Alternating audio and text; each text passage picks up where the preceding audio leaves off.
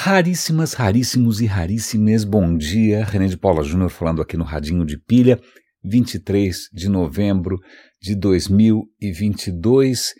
É engraçado porque ontem eu estava com um certo cuidado em deixar muito claro aonde eu estava no tempo, mas depois de uma reportagem que eu acabei de ver agora, enquanto ainda existe o Twitter, é lógico, eu acho que vale a pena dizer onde eu estou, talvez as coordenadas de onde eu esteja, talvez em que andar eu estou, porque a gente esquece, a gente acaba sempre se tomando como referência, a gente esquece que as coisas podem ser muito diferentes a 1, a 2, a 3 passos de distância. Do que eu estou falando? Uma reportagem aqui na Globo News que eu vou compartilhar com vocês sobre uma pesquisa que eu ainda não encontrei, eu encontrei o site dele, se chama Rede Nossa São Paulo. Eles fizeram uma pesquisa em São Paulo, basicamente sobre desigualdade, não é? Aquilo que a gente acaba esquecendo, aquilo que a gente, pelo menos a minha geração, foi praticamente treinada a ignorar, assimilar e achar que era uma coisa absolutamente natural. Pois bem, a questão é que vamos imaginar que eu esteja preocupado aqui, que eu falo, meu Deus, eu acho que eu fiz 58 anos. O que isso quer dizer? Depende, né? Aqui onde eu moro, no Itaim, quer dizer que eu posso me dar o direito de alguma crise de meia-idade, não sei, ter um caso com uma secretária, ou então comprar uma Harley Davidson, não sei, sei lá, tingir o cabelo de acaju, né? Eu posso porque, afinal, se eu olhar em volta aqui, a expectativa de vida onde eu moro, aqui em São Paulo, é 20 anos maior do que na periferia. 20. Então, aqui eu sou um garotão, que posso me dar o direito de me vestir ainda de uma maneira um pouco juvenil, eu ainda não assimilei muito bem o dress code da terceira idade, mas se eu andar um pouquinho, não precisa ir muito longe, não é? Aqui em São Paulo, eu sou basicamente um idoso. Então, eu vou tirar a perspectiva pessoal dessa história, que na verdade ela acaba sendo leviana, ela acaba sendo desinteressante. A questão é, você, na mesma cidade, dependendo de onde você nasceu, você tem 20 anos a menos pela frente. Multiplica isso pelo número de pessoas, né? Multiplica 20 anos, diga quantos milhões de pessoas. São quantos milhões de anos de vida de pessoas que estão sendo simplesmente desperdiçados. Quando a gente lembra de quanta gente que construiu, sei lá, mudou o mundo depois dos 50, depois dos 60, depois dos 70. Vale lembrar Roberto Marinho, não estou dizendo que a Globo seja exatamente um belo legado, mas o Roberto Marinho criou a Globo com 60 e poucos anos, né? Mas vamos pensar o que é você, ok, nasci, olhei em volta, opa, desculpa, lamento informar, mas você vai viver 20 anos a menos. E não é só isso, né? Essa é uma reportagem curtinha, vale a pena dar uma olhada, em todos os serviços que foram mensurados, que você poderia usar como um critério aí de qualidade de vida, etc e tal, nenhum serviço é melhor na periferia. Nenhum. Educação, saúde. Então vamos dar um exemplo aqui que acho que para muitos é bastante dramático. Vamos imaginar que você esteja achando a sua internet relativamente lenta hoje. Defina lenta. Porque se você estiver na periferia de São Paulo e comparar o seu sinal de internet, a sua banda de internet móvel, com a banda, a minha, por exemplo, estou usando 5G aqui, a sua banda pode ser 2.000 vezes menor. Você não está falando de gigas, você está falando de megas. Ok? É o mesmo telefone, é o mesmo Google, não é o mesmo telefone, claro que não, também tem essa, mas, cara, é assustador. Tem um outro parâmetro ali também, por uma coincidência um pouco triste, eles estão usando como referência justamente onde eu estou. Diz que o acesso à internet, aí eu não entendi o que quer dizer acesso à internet, se é o número de pessoas que tem internet fixa, se é a velocidade da banda que você tem, mas seja o que for, é alguma coisa relacionada à internet, comparado de novo, periferia, Engenheiro Marcilac, algum lugar no extremo longe de São Paulo, com os bairros mais favorecidos, a diferença pode ser de 50 vezes. E o que é muito interessante, não é muito interessante, é desconcertante, é perturbador, é que a coisa meio que se autoalimenta. Então veja, por exemplo, vamos imaginar uma coisa pública, uma praça, imaginando que exista alguma praça em alguns lugares que não existem, mas vamos imaginar, algumas das praças que a gente vê aqui, em volta daqui de casa, se eu for dar uma volta aqui na 9 de julho, por aí, eu vou ver jardins absolutamente gloriosos, árvores bem cuidadas, plantas, você percebe que tem ali um paisagismo e tem uma plaquinha. Esse jardim está sendo mantido pelo restaurante tal. Na verdade, não é que a prefeitura deliberadamente está paparicando a quem mora nessa região. Isso foi uma iniciativa, já não vou saber qual foi o governo, minha mulher deve saber, depois eu pergunto.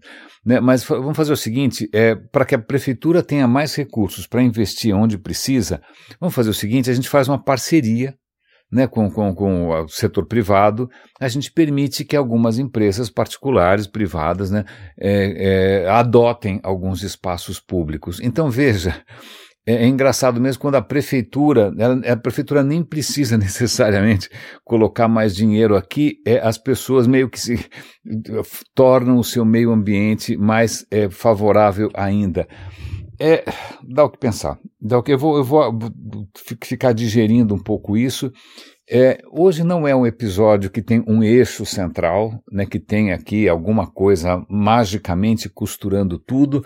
Pensando bem, se eu tivesse criado essa obrigação, né, de todo santo dia haver algum, né, um leitmotiv, como diria Wagner, né, o compositor alemão, se tivesse aí um pano de fundo, né, uma trilha, uma coisa que conectasse tudo, eu acho que seria uma desonestidade intelectual e poderia ser uma ilusão para mim, porque o que ia acabar acontecendo é que eu ia selecionar coisas, né, que encaixassem, provavelmente deixando de lado coisas que seriam importantes simplesmente porque elas não encaixam e tentando passar, né, tentando submeter a realidade a um critério pessoal. Não. Eu sei que isso é tentador, poderia ser um desafio criativo para mim, poderia ser até um resultado até mais impressionante, vocês iam falar, uau, puxa, eu entrei numa montanha russa aqui de emoções e eu voltei exatamente para o mesmo lugar. Né? Aliás, eu fico me perguntando quanto da energia e da atenção humana é dedicada a coisas que voltam para o mesmo lugar. Campeonatos de futebol voltam sempre para o mesmo lugar. Corridas de automóvel, o cara corre sem sair do mesmo lugar. Eu não quero que a gente volte para o mesmo lugar, eu quero que a gente descubra novos horizontes, né? Novos caminhos, voltar para o mesmo lugar. Eu sei que é confortável, mas não é. Então, ok, até é interessante eu estar compartilhando isso com vocês. O radinho é praticamente o bastidor dele mesmo, né? E todo episódio é quase um meta-episódio, é um episódio sobre por que esse episódio existe. Então, eu acho que a minha recusa nesse momento, a tentação, a minha resistência à tentação de ficar procurando e tentar fazer aqui uma sinfonia, não, porque, de novo, o mundo não é sinfônico, então vale a pena a gente resistir um pouco a essa tentação de achar que tudo tem que estar coberto com chantilly e harmonizado com seja lá com qual vinho. Mas então vamos falar de alguma coisa completamente inusitada, vamos falar então de mariposas. Bom para você? Ter calafrios, por acaso você tem, sei lá, você lembra daquele monstro japonês, um moth não sei o que lá, ou você, não sei, sai correndo, eu conheço gente que tem pavor de mariposa, eu acho que muita gente tem, não é? Aliás, esses dias tinha uma mariposa aqui em casa que eu não sei que fim levou, acho que foi anteontem, eu fui abrir ali o escritório, de repente tinha uma mariposa enorme voando, eu perdi ela meio de vista. Mariposas, por que o René não vai falar de borboletas ao invés de mariposas, não é? Porque, em primeiro lugar, essa foi a primeira descoberta, eu estou comentando aqui um podcast bárbaro da BBC, o Fórum, e realmente os caras falam de qualquer coisa, dedicado ao quê? A mariposa. Eu aprendi que a diferença entre borboletas, criaturas delicadas, angelicais, não é mesmo? Inofensivas. Se uma pousar na sua mão, você vai achar que é sinal de um novo amor. Você vai vai achar que, sei lá, né? Pois bem, a diferença entre borboletas e mariposas está na sua cachola, porque não há exatamente um bom critério para dizer aonde começam as mariposas e onde terminam as borboletas. Não, mas como assim? As borboletas são diurnas, as mariposas são noturnas? Não necessariamente. Não, veja bem, a mariposa abre a asa, pousa com a asa aberta, a outra pousa com a asa fechada. Na verdade, aliás, eu não podia ter ideia disso. Quando eu falo mariposa, eu não sei em qual que você está pensando, mas existem 140 mil espécies de mariposa para você pensar. Então tem mariposa de todo tipo. Aliás, eu fiquei muito impressionado. Eles comentaram da mariposa bem-te-vi. Não, bem-te-vi não, é beija-flor. Eu falei, o que será uma mariposa beija-flor? O Google está aí à disposição de todos nós. Eu fiz uma pequena busca e descobri, para o meu desespero, que existe uma mariposa que, na boa, parece um beija-flor, um corpinho gordinho, assim, ela paira ali. Eu falei, cara, mas como assim? Isso é uma mariposa? Para mim é um passarinho. Bom, então 140 mil, então existe mariposa de tudo quanto é tipo. Curiosamente, a variedade de espécies de borboleta é muito menor. Então, isto posto, o nosso preconceito com relação a mariposas começa a ser um pouquinho preconceito, é infundado. Ainda mais porque mariposas, exceto pelo momento em que elas resolvem comer as suas roupas no armário, né, elas não oferecem risco nenhum. Mariposa não morde, mariposa não, sei lá o que ela vai fazer, sugar seu sangue. Parece que tem uma ou duas espécies ali que se você botar a mão, ela pode te provocar uma irritação na pele. Mas não é que é uma caranguejeira, não é uma víbora. Não, por que a gente tem essa relação complicada com mariposa? E aí, o que é muito interessante, que é isso que eu acabo gostando desse tipo de podcast, eu tento refletir isso no radinho, é que eles não trouxeram só biólogos para falar do raio da mariposa, eles trouxeram artistas, eles trouxeram historiadores, porque a mariposa, ela faz parte, não só do dia a dia, ou da noite à noite, melhor dizendo, da humanidade há muito tempo, elas são mais antigas do que nós, inclusive, a questão é que elas fazem parte da nossa cultura. Então você pode ter, por exemplo, mariposas, porque, não sei se vamos parar um pouco para pensar aqui, a mariposa passa pelo mesmo processo de metamorfose de uma borboleta, certo? Você tem ali uma coisa feia, uma taturana, né, que pode ser colorida, a taturana pode parecer um galho, pode ter mimetismo, mas uma taturana em algum momento ela se fecha num casulo e ela vira uma outra coisa. Né? Então, obviamente, isso inspirou inúmeras reflexões. Né? Enquanto você não tem ciência, você tem que se contentar com elucubrações completamente sem pé nem cabeça. Né? Então, você falou, nossa, essa é uma metáfora da condição humana, né? Porque ela está, veja, né? Nós somos como essa taturana que num certo momento nós vamos desabrochar e a nossa alma vai voar. Não, é só uma taturana que passou por uma metamorfose. Desculpa, você pode então, pior ainda, eles citam ali um poema sufi, islâmico, muçulmano, em que eles fazem a seguinte comparação, veja, isso sim é que é amor, porque quando a mariposa é atraída pela chama, ela se entrega, e né, ela mergulha sem abrir, você fazer um pio, mas também é lógico que vai fazer um pio, a mariposa, né? Ela se entrega de corpo e alma e se deixa consumir pela chama que a ajuda a transcender, o que deve explicar tanto o homem bom, não sei. Mas você percebe que a gente começa, ao invés de tentar entender o que está acontecendo, achar que tem algum tipo de sinal, algum tipo de mensagem, que você pode usar o raio da mariposa como metáfora. Aliás, é extremamente interessante essa história, porque o programa é longo, eles comentam várias coisas absolutamente maravilhosas das mariposas. As mariposas, elas desenvolvem 1000 estratégias para sobreviver aos morcegos, elas conseguem driblar ali o sonar do morcego, tem aquele sonar extraordinário, as asas conseguem defletir o som, ou elas conseguem produzir uma vibração, elas conseguem detectar feromônios, conseguem detectar uma fêmea a quilômetros de distância, não é? O que, inclusive, antes da gente entender feromônios e também o olfato das mariposas, muita gente achou que era algum tipo de telepatia sobrenatural, né? Então, cara, são criaturas absolutamente extraordinárias que se adaptaram a uma série de meio ambientes. Cara, incrível, incrível, incrível.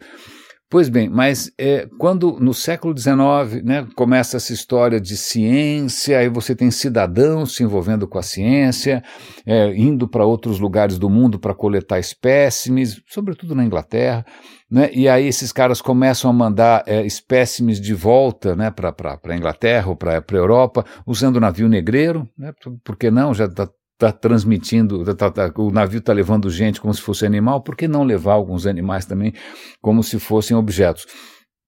Então, de repente, o que acontece é que as pessoas são expostas, né, a uma variedade maluca de espécies, de comportamentos, e aí tem uma questão que eu achei extraordinária, e que acho que isso eu consigo enganchar com outras coisas, que é a seguinte, perceberam que algumas mariposas pareciam outras coisas.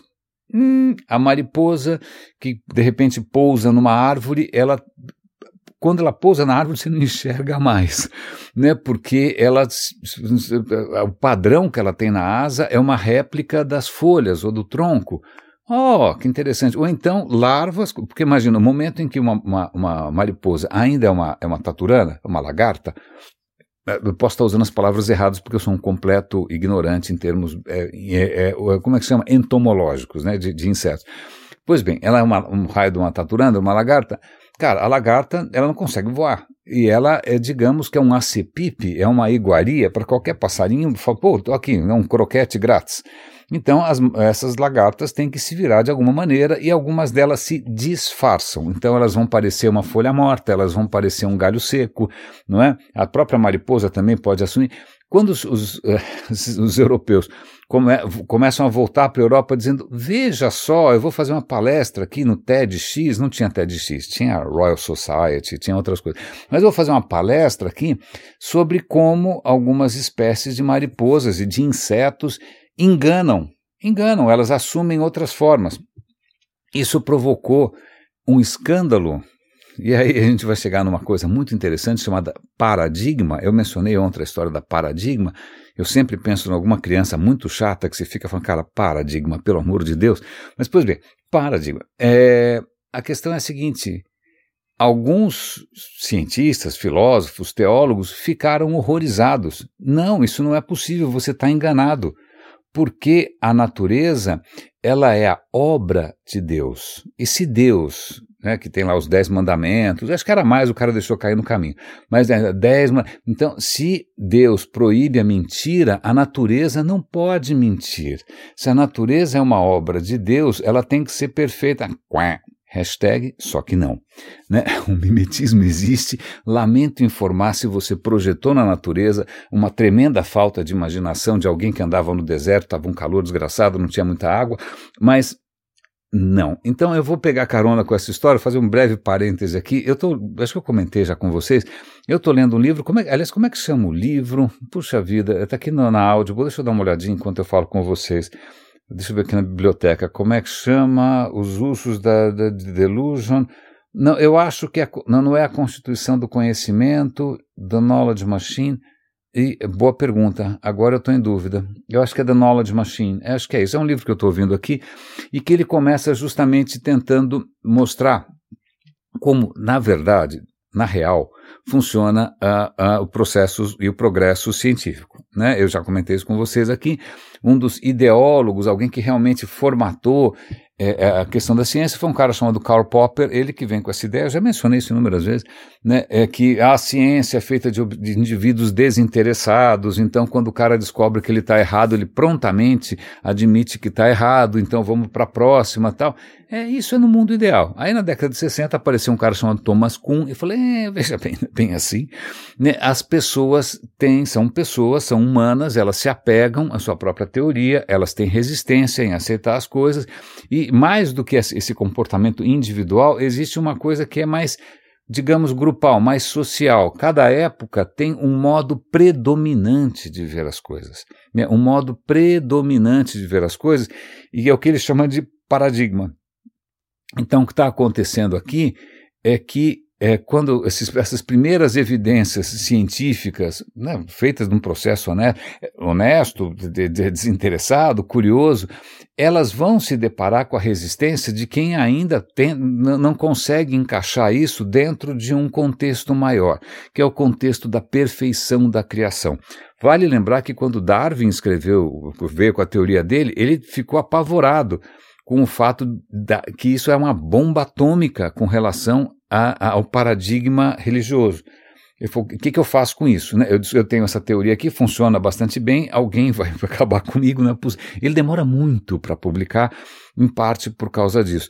Então veja, você ainda, quando você pega mesmo Newton, que a gente fala aí, um dos pais da ciência, do cálculo, da gravitação, da mecânica, cara, o cara passava mais tempo tentando ver profecias escondidas na Bíblia, ou tentando fazer alquimia, né, pensamento mágico nos dois lados, do que efetivamente abraçando as últimas consequências do seu pensamento. Então é bastante interessante a gente... Vamos voltar aqui, deixa eu ver se tem mais alguma história interessante de mariposa. Tem? Claro que tem. Então vamos pensar, por exemplo, em seda. Seda, sensual, né? Aquela coisa viscosa, fresquinha, aquela coisa assim, chiques. Mas acontece que a gente esquece que seda é feita de um raio de uma lagarta. Aí a gente esquece que essa lagarta, na verdade, ela queria ser outra coisa. Desculpa, ela resolveu se fechar para o mundo, né? Mais ou menos como eu tentei fazer uma semana atrás aí, né? Fazer um casulo, porque ela quer virar outra coisa. Mas acontece que, pro azar dessa infeliz criatura, a gente descobriu que esse casulo é feito de uma substância absolutamente extraordinária, que é a seda.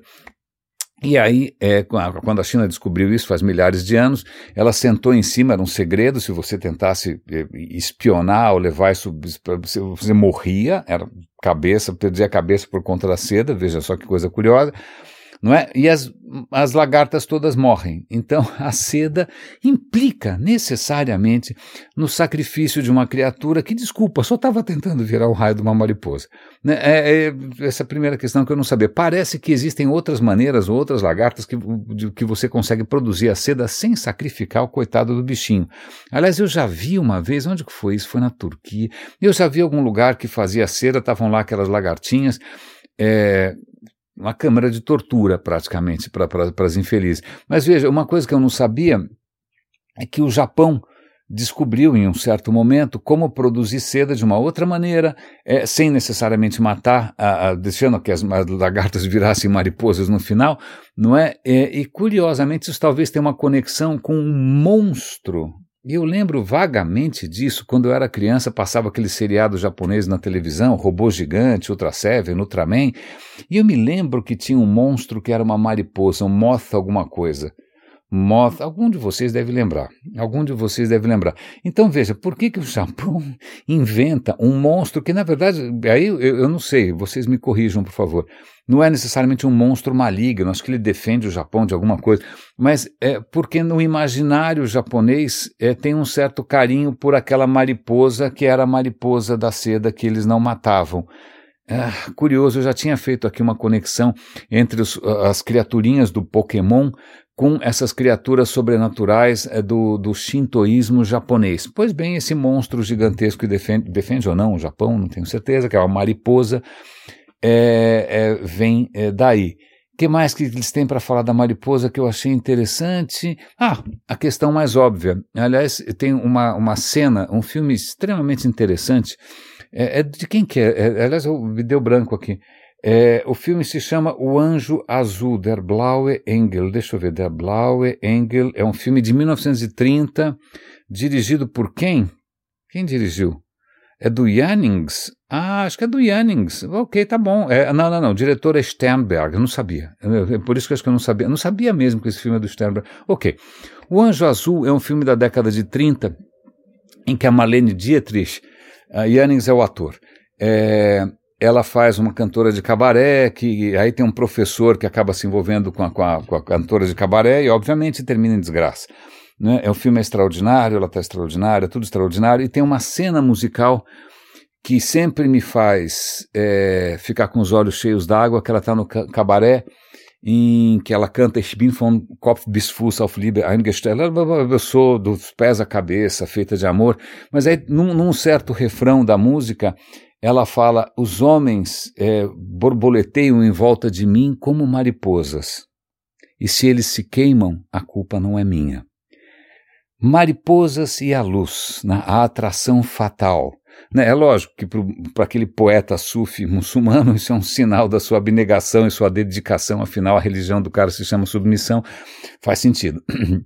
Mas a questão é, por que mariposas têm essa atração irresistível pela luz? A resposta é, pasme, está preparado? Ninguém sabe. Ninguém descobriu ainda por que diabos quando você acende uma luz acendia, porque parece que isso não acontece mais, né? Um dos efeitos bastante preocupantes da existência humana como tal é que a gente está massacrando os invertebrados, né? O número de abelhas, de insetos está caindo e das mariposas também. Então, em outros tempos, se você acendesse lá um lampião ou whatever, uma coisa no meio da noite, isso provavelmente ia atrair um tsunami, né? Mariposa de tudo quanto é lado, assim, uma loucura, você não ia ter sossego. Isso não acontece, mas da mesma maneira. Não é bom sinal. Não é só por causa das mariposas em si, mas elas são um termômetro do que está acontecendo, quer dizer, é como se a vitalidade inteira do planeta tivesse se esvaindo, não é? Mas a questão é, por que raios a mariposa se atrai pela luz a ponto, inclusive, de se queimar e morrer, né? Aliás, Aristóteles, vamos falar de ideias de jirico, né? Sempre bom. Nada mais irresistível do que uma bela ideia de jirico. Aliás, se alguém inventar uma história muito bem contada, a gente engole qualquer coisa, que é a história da civilização ocidental, mais ou menos. Então, Aristóteles achava que, porque Aristóteles tinha uma visão de mundo muito curiosa, que é a coisa menos científica e menos completamente errada, que é assim, se você quiser entender como alguma coisa funciona ou por que alguma coisa funciona, você tem que analisar a finalidade, aonde ela quer chegar. Então ele pensa assim, bom, a mariposa se atrai, a mariposa nasce na terra, ou seja, uma criatura da terra, do peso, e no fim ela quer ganhar asas, e no fim ela quer também abraçar a luz e morrer queimada. Então, o que justifica isso tudo, então, olha, veja, o que move, né, a história dessa criatura aqui é a ânsia pela luz. Não é. Desculpa, não é. Né, o que mais que a gente pode... Esse tipo de pensamento, que aliás, isso contamina muito o pensamento ocidental desde então, é chamado de pensamento teleológico, quando você coloca a causa no fim, né? Então, por exemplo, ao invés de Aristóteles podia ter pensado na gravitação do Newton, ele podia ter pensado força, massa vezes aceleração, a força da gravidade é as duas massas multiplicadas uma pela outra, dividido pelo raio ao quadrado, multiplicada pela constante universal. Não, ele não pensou nada disso. Sabe o que ele pensou? Peraí, se eu largo um objeto e ele cai no chão, é porque ele quer ir para o chão. Então, a finalidade última é estar no chão. É por isso que ele cai. Ah, ok. Então você vê que alguns faz sentido, não faz? Né, o pensamento teleológico. Algumas religiões incorporam o pensamento teleológico. Acham que o sentido da vida é explicado pelo paraíso, pelo nirvana, seja, que você coloca e o que é mais interessante, que eu pelo menos, talvez a história não seja tão inspiradora, mas eu acho mais legal, né, e pelo menos tem uma aderência, eu não preciso fazer tanto esforço, não preciso dar piruetas intelectuais para justificar isso, a natureza não sabe para onde ela vai, ela simplesmente quer ir. Ela quer ir. Para onde ela vai, ela inventa os caminhos. Ela não sabe onde ela quer chegar, ela nunca soube. Por isso que você tem tantas formas de vida. Se ela soubesse onde ela quer chegar, ela não tinha tentado 140 mil mariposas diferentes. Ela tinha feito uma mariposa gigante só no Japão. Não, estou brincando. Né? A natureza não sabe para onde ela vai. Ela está o tempo inteiro abrindo caminhos. E agora eu vou fazer um parêntese aqui. Eu tenho que fazer justiça a alguma coisa que acho que me ajudou a sair um pouco da treva. Ainda estamos saindo, claro. Foi por uma coincidência bastante grande de timing. uma figura que foi muito importante na minha formação afetiva, intelectual, etc. e tal, foi o Luiz Fulgante, que até hoje tem a Escola Nômade, vou dar o link lá. Ele começou a publicar uma série de vídeos meio caseiros no YouTube, eu estou seguindo o canal dele, e aí ele tem um vídeo ali que eu vou recomendar para vocês, que tem tudo a ver com o que a gente está falando, na verdade, que é o seguinte: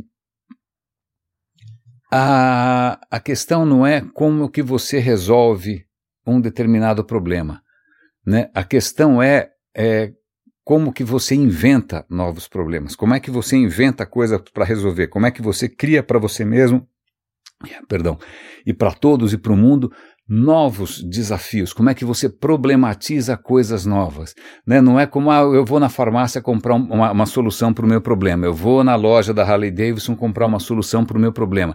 Não, o que você deveria estar fazendo é descobrir, né? Criar, inventar novos caminhos, e que aí vão pedir novas soluções, e que aí quem sabe se descobre outros problemas. É isso que a natureza vem fazendo. Não é que ela achou uma solução, parou. Ela está sempre explorando novas possibilidades, problematizando outras coisas. Cara, aliás, vou fazer um comentário também aqui bastante pessoal. Eu tenho em cima da mesa do escritório um brinquedinho, que é assim, uma plaquinha de acrílico com 4 pezinhos. Tá? Por acaso, esses pezinhos são 4 ímãs. Tá bom? São 4 ímãs, no princípio é uma plaquinha de alumínio com de acrílico com 4 pezinhos circulares, tal, bonitinho, mas que são ímãs. Em cima disso, flutuando, sem nenhum tipo de contato direto, tem um eixo compridinho com um quadrado, um cubinho no meio. É como se fosse um espetinho ali, é como se fosse... Imagina que você está fazendo um espeto numa churrasqueira. Só que no caso a churrasqueira é feita de ímãs, o espetinho, que tem essa coisa no meio aí, está flutuando porque são ímãs e tem todo um jeito de você fazer isso. Mas o que é mais interessante, se eu coloco isso na luz, esse espetinho que está aí, solto no ar, ele começa a girar que nem um louco. Porque ele é coberto de placas fotovoltaicas, né, de energia solar. Essas placas de energia solar, elas estão alimentando uma bobina. Quando, né, a luz do sol gera ali eletricidade, isso provoca uma corrente. Como você tem os ímãs embaixo, você tem praticamente um motor. E ela começa a girar que nem uma louca, tem dia que ela sai voando, vai parar não sei aonde. Eu gosto não só porque é um belo objeto, eu já coloquei, eu acho que eu vou dar um link, eu já publiquei, vou fazer um videozinho talvez, eu já publiquei isso no Twitter, etc e tal, mas o que é interessante para mim é que é o seguinte, o que está acontecendo ali? O que está acontecendo ali é que a luz do Sol, os fótons que o Sol está produzindo ininterruptamente, que nem um louco perigoso, ele está há bilhões de anos, há 5 bilhões de anos, produzindo uma absoluta tempestade de fótons em todas as direções. Esses fótons, que quando o planeta começou, esses fótons não chegavam aqui, no máximo esquentava as coisas, não acontecia nada. A gente tinha a vida no fundo dos oceanos, que não estava nem aí para ver se tinha luz ou não, porque ela estava se virando com calor vulcânico. Aí o que acontece? Num belo dia, alguma forma de vida, né, descobre, cara, eu estou sendo martelada por luz aqui, será que eu consigo fazer alguma coisa com isso? E aí algumas criaturas desenvolvem a capacidade de pegar essa chuva contínua de fótons que não servia para nada, né, e fala, estou percebendo aqui que esses fótons, quando eles batem em algumas substâncias aqui, eles arrancam um elétron. Esse elétron sai do lugar. E quando um elétron sai do lugar, ele quer ir para algum lugar. Ele não quer ficar parado. Ele realmente não... Como é que eu faço? Bom, já que ela arrancou um elétron de lugar, o que eu faço com isso? O que ela faz com isso? Ela simplesmente fez a química da vida, a química inteira da vida. Você, tudo, eu, toda a vida. Ela começa com um elétron que foi arrancado e que ficou meio perdido no mundo, não sabe para onde ir, e aí ele fica sendo passado de lá para cá, e faz proteína, e faz açúcar, e faz aquilo, mas na verdade tudo isso é porque uma criatura descobriu lá atrás como pegar esses fótons que vêm o tempo inteiro, e ali esse meu brinquedinho é prova disso, é só eu colocar ele ali, esses fótons vão arrancar elétrons do lugar, mas esse brinquedinho não descobriu ainda como fazer pelo, pena, perna, nada, né, nem cuspir em mim, nem nada. A única coisa que aquele elétron consegue fazer é essa maquininha girar. Então veja, a natureza inventa. né? E a gente tem que, eu estou colocando um ênfase um pouco maior nisso, porque a questão que tem sido bastante existencial para mim não é só como é que eu resolvo os meus problemas atuais, é como é que eu invento novas frentes, né? O que eu estou deixando de inventar, o que eu estou deixando de fazer, que caminho que eu estou deixando de explorar, né? Porque aparentemente os caminhos tradicionais estão completamente exauridos, não é? O mercado profissional, as demandas não sei do que, o círculo de amizades, absolutamente exauriu. Dali, aparentemente, não está saindo mais nada. Então, como é que a gente inventa novos caminhos ao invés de ficar tentando resolver problemas que, de repente, envelheceram? Ufa, acabei de fazer terapia com vocês, mas deixa eu continuar nessa história. Eu falei aqui do Anjo Azul, desse filme maravilhoso e falei das mariposas. Bom, a luz da mariposa, a gente não sabe por quê, tá bom? Ainda mais porque não é que a mariposa, quando se acende uma vela, ela mergulha que nem um homem-bomba, eu quero morrer, bum, não. Se você analisar o voo dela, ela fica meio que voando em volta, é uma coisa meio errática. Não é que ela quer a luz, é como se ela estivesse sem saber o que fazer, como se ela estivesse atraída pela luz e repelida pela luz, e ela fica nessa dança maluca, e a gente percebe que a nossa presença nesse planeta faz isso com as criaturas. A gente introduz coisas tão completamente fora de contexto que o mundo não sabe o que fazer. Pois bem, a mariposa fica nisso absolutamente até morrer. Bom, gostei da história, então da próxima vez que você viu uma mariposa, veja com um pouco mais de carinho, aquilo é simplesmente uma borboleta um pouquinho diferente, né? Muitas delas têm um colorido tão extraordinário que inspiraram as roupas e os coloridos e os trajes e os padrões de povos africanos, né? Porque tem mariposas com padrões incríveis.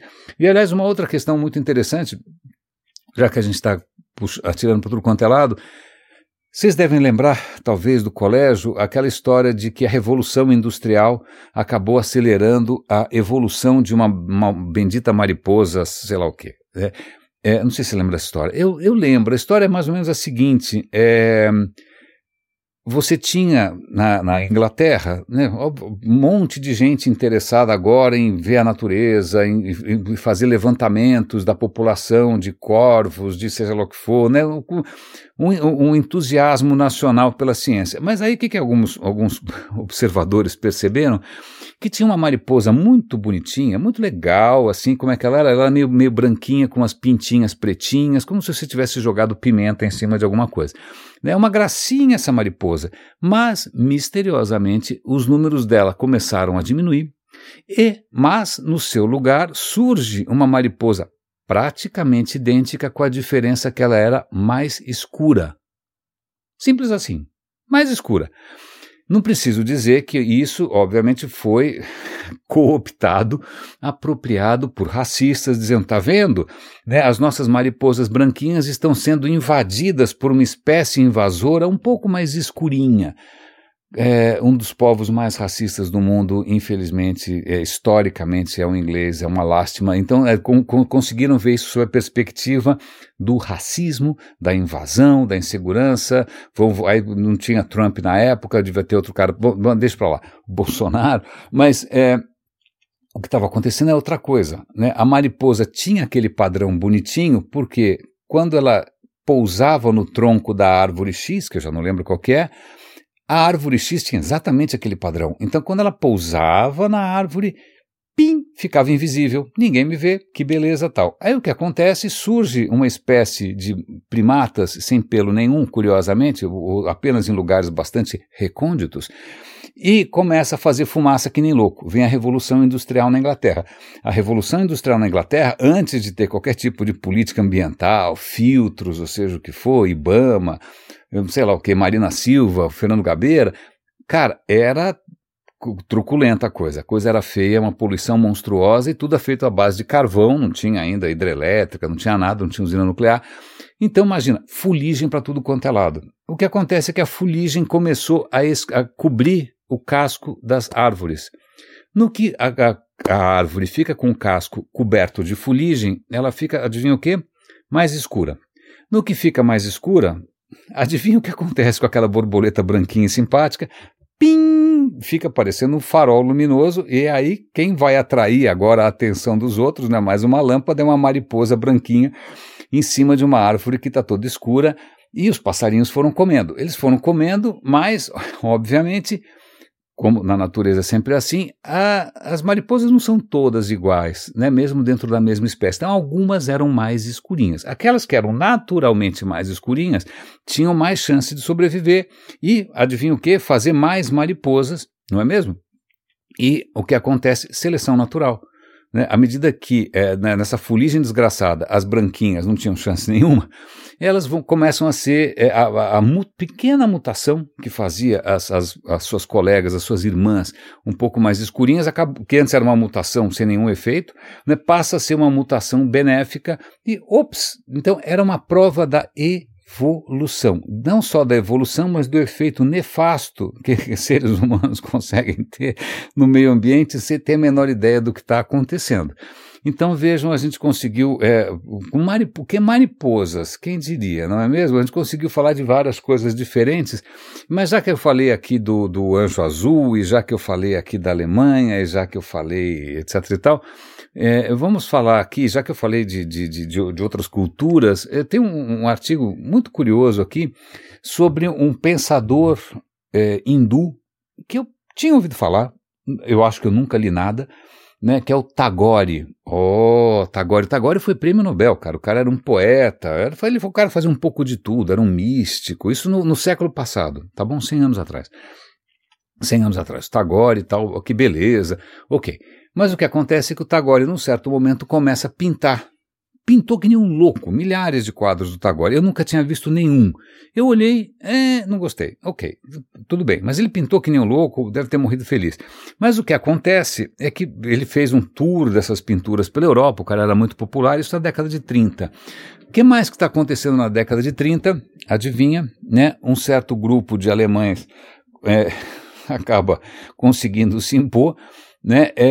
E o que acontece é que Hitler era um pintor frustrado, um pintor medíocre, né? Ele pintava umas coisas completamente sem graça, umas coisas meio clássicas, tá? Os quadros dele eram tão broxas, né? Falando em imbrochável, que só servia para uma coisa, tinha uma loja de moldura que para vender a moldura eles colocavam um quadro dentro, então eles colocavam um quadro completamente sem graça, que eram os quadros do Hitler. Bom, então ele foi um fiasco do ponto de vista artístico, né? E eu não sei se por vingança ou não ele resolveu matar 10 milhões de pessoas, mas um fracasso artístico. Então, curiosamente, o nazismo tem um aspecto bastante esquisito, que é uma intolerância com relação a movimentos artísticos de vanguarda. Veja, a pintura que o Hitler fazia era uma pintura olhada para o passado, uma pintura clássica, né, uma pintura completamente conservadora. E naquele momento na Europa, imagina, anos 10, anos 20, anos 30, mesmo antes disso, final do século XIX, você tem Van Gogh, você tem Monet, você tem um monte de coisa acontecendo, e curiosamente, né, além de querer perseguir minorias e querer perseguir judeus e querer vestir umas roupas esquisitas e ficar desfilando de lá para cá, né, junto com outros homens, todos eles, bom, deixa para lá. O que acontece, o cara inicia uma perseguição à arte, né, e eu já comentei com vocês, eu vou dar o link de novo, nunca é tarde. O que acontece é que Hitler vai chamar essa arte moderna de arte degenerada, Arte der Kunst, literalmente arte degenerada. E é feita em Berlim uma exposição satírica, eu nunca tinha visto, vi recentemente, comentei aqui no Radinho, eu vou dar o link de novo, em que eles fizeram uma exposição tirando sarro das pinturas modernas, tirando sarro de Picasso, de Van Gogh. Veja, só alguém doente pinta uma coisa dessas, veja, isso daqui é a influência judaica na nossa cultura, onde já se viu ha-ha-ha, e tipo escrito ha-ha-ha na parede, uma coisa assintosa, né? E aí o que acontece, começa a ser um expurgo dessas obras de arte das coleções. E eu não tinha ideia, o Tagore, que me parece uma figura absolutamente inofensiva, não escapou disso. Quadros do Tagore sumiram, algumas dessas pinturas ninguém nunca mais achou, algumas acho que foram encontradas, mas ninguém nunca mais achou. Parece que quando os nazistas pegavam ali essas pinturas que não eram do gosto do Hitler, veja bem, né? Como nem sempre as questões são só ideológicas, né? Vem um monte de intolerâncias pessoais no meio e aí vai todo mundo no rodo. Então, o que acontece é que elas viviam tinha lá, eles acharam umas planilhas, né? Olha, achamos aqui uma obra do, sei lá o quê, fala alguém, do Klee, Kandinsky, não sei. E aí tinha 3 letras possíveis, que era como é que era? A pintura tinha sido eliminada, a pintura tinha sido vendida, a pintura tinha sido destruída, a pintura tinha sido armazenada, então começa um esforço massivo, e o Tagore não escapou. Ok, curiosidade só, né? Mas veja que coisa maluca. De novo, a gente fica sempre celebrando, né, a inovação, a disrupção, etc. e tal, mas veja, por que alguém que está experimentando, está tentando reproblematizar a representação visual, a representação artística, por que isso vai ser rechaçado dessa maneira? E só para ilustrar, para vocês não acharem que só tiraram o quadro do lugar, não, Hitler em um certo momento diz que quem pinta um céu de verde e o chão de azul deve ser esterilizado. Então veja, não é só uma questão de liberdade de opinião, seja o que for. Não, isso é simplesmente revela, eu nem sei, eu poderia falar alguma coisa aqui um pouco mais profunda, mas eu fico realmente, isso foi uma história que me deixou um pouco fora de centro. Mas o que mais que tem para a gente contar aqui? Tem essa questão, será que a gente vive numa simulação? Eu acho que eu vou deixar para amanhã. A história da NASA na Lua, acho que eu vou deixar para amanhã. Essa história de... tá bom, então acho que vamos um pouco por aqui. Vamos um pouco por aqui, pode ser. Tem um artigo na Wired dizendo que agora, graças aos testes genéticos, à tecnologia, os pais podem pegar os embriões e saber uma certa nuvem de probabilidade de certeza quais são os embriões mais saudáveis. E o que eles podem fazer é escolher. E aí? E aí, o que acontece quando você começa a escolher? O que acontece, eu nem estou dizendo que os caras vão lá botar fazer uma reprogramação para a criança nascer loira, linda e sei lá o que, peituda, não sei. O que acontece? Eu fico pensando em quantas figuras a quem a gente deve tanto. Vamos pensar, por exemplo, uma figura, eu falei, eu acho que ontem ou anteontem, sobre buracos negros, o quanto a gente tem que ser grato ao Stephen Hawking, que mesmo completamente prisioneiro de uma doença crudelíssima, né, o cara conseguiu desenvolver a ciência. Agora vamos imaginar, você olha ali e fala, olha aí, meu Deus do céu, tem um cara aqui que vai ter um problema, então desencana, né? Então não teria nascido um Stephen Hawking, não teria, vamos imaginar que isso não existe gene gay, não existe, não existe. Nós vamos imaginar que de repente alguém vende algum tipo de diagnóstico completamente estapafúrdio que pudesse detectar se o cara vai nascer corintiano ou se o cara vai gostar de sei lá do que, de borboleta ou de mariposa. Aí o pai, olha, o senhor quer ter um filho assim? Não, eu quero um filho parecido comigo, eu quero um filho parecido, sei lá com quem, com a Gisele Bündchen, ou parecido com o Thor, né? Então, veja que coisa, é lógico que ninguém quer aqui, a gente quer certamente eliminar o sofrimento humano, a gente quer criar vidas mais dignas para todos, mas o que me pega... E aí tem um outro artigo bastante interessante aqui sobre que eu ainda não digeri muito bem, relativizando um pouco aquela história da China com aquele grande plano de controle social e tal. O que o cara está dizendo, eu não sei até que ponto ele é chinês, eu não sei se ele está tentando atenuar, que olha, veja, 1000 perdões, tossi. Veja, não, a China jamais vai conseguir fazer um sistema tão sofisticado, nunca vai ser assim. Não sei, mas o que isso me dá o que pensar é o seguinte, e aí eu deixo aqui como reflexão para vocês. Eu já comentei que no auge da ditadura brasileira, quando lançaram o AI-5, que foi um estupro das nossas liberdades, provocou uma série de mortes e perseguições, de tristeza e exílios, um horror, né? O Freixo, Freixo que chamava o cara, eu não lembro, teria dito o seguinte, ô general, o problema de uma ditadura não são os generais, é o guarda da esquina. que é o que a gente vê agora o tempo todo, né, na época Bolsonaro, quando, sei lá, um policial rodoviário, sem mais nem menos, tortura e mata um deficiente mental que parece que está voltando para um campo de concentração nazista. O problema nem sempre a gente fica imaginando que vai ter algum super vilão, super inteligente, ou um super robô, uma super inteligência, e o risco é esse. Não, o risco não é tanto esse. O risco da inteligência artificial, a meu ver, não é que a gente um dia construa um super robô ditatorial poderoso, 1984, um sistema, né, centralizado infalível. O problema é o guarda da esquina. Né? O problema são inúmeras soluções que vão estar no nosso dia a dia, na hora de você ver os embriões que você quer ter, ou na hora de você escolher que carro que você vai comprar, ou na hora que você vai ver o resultado do seu exame.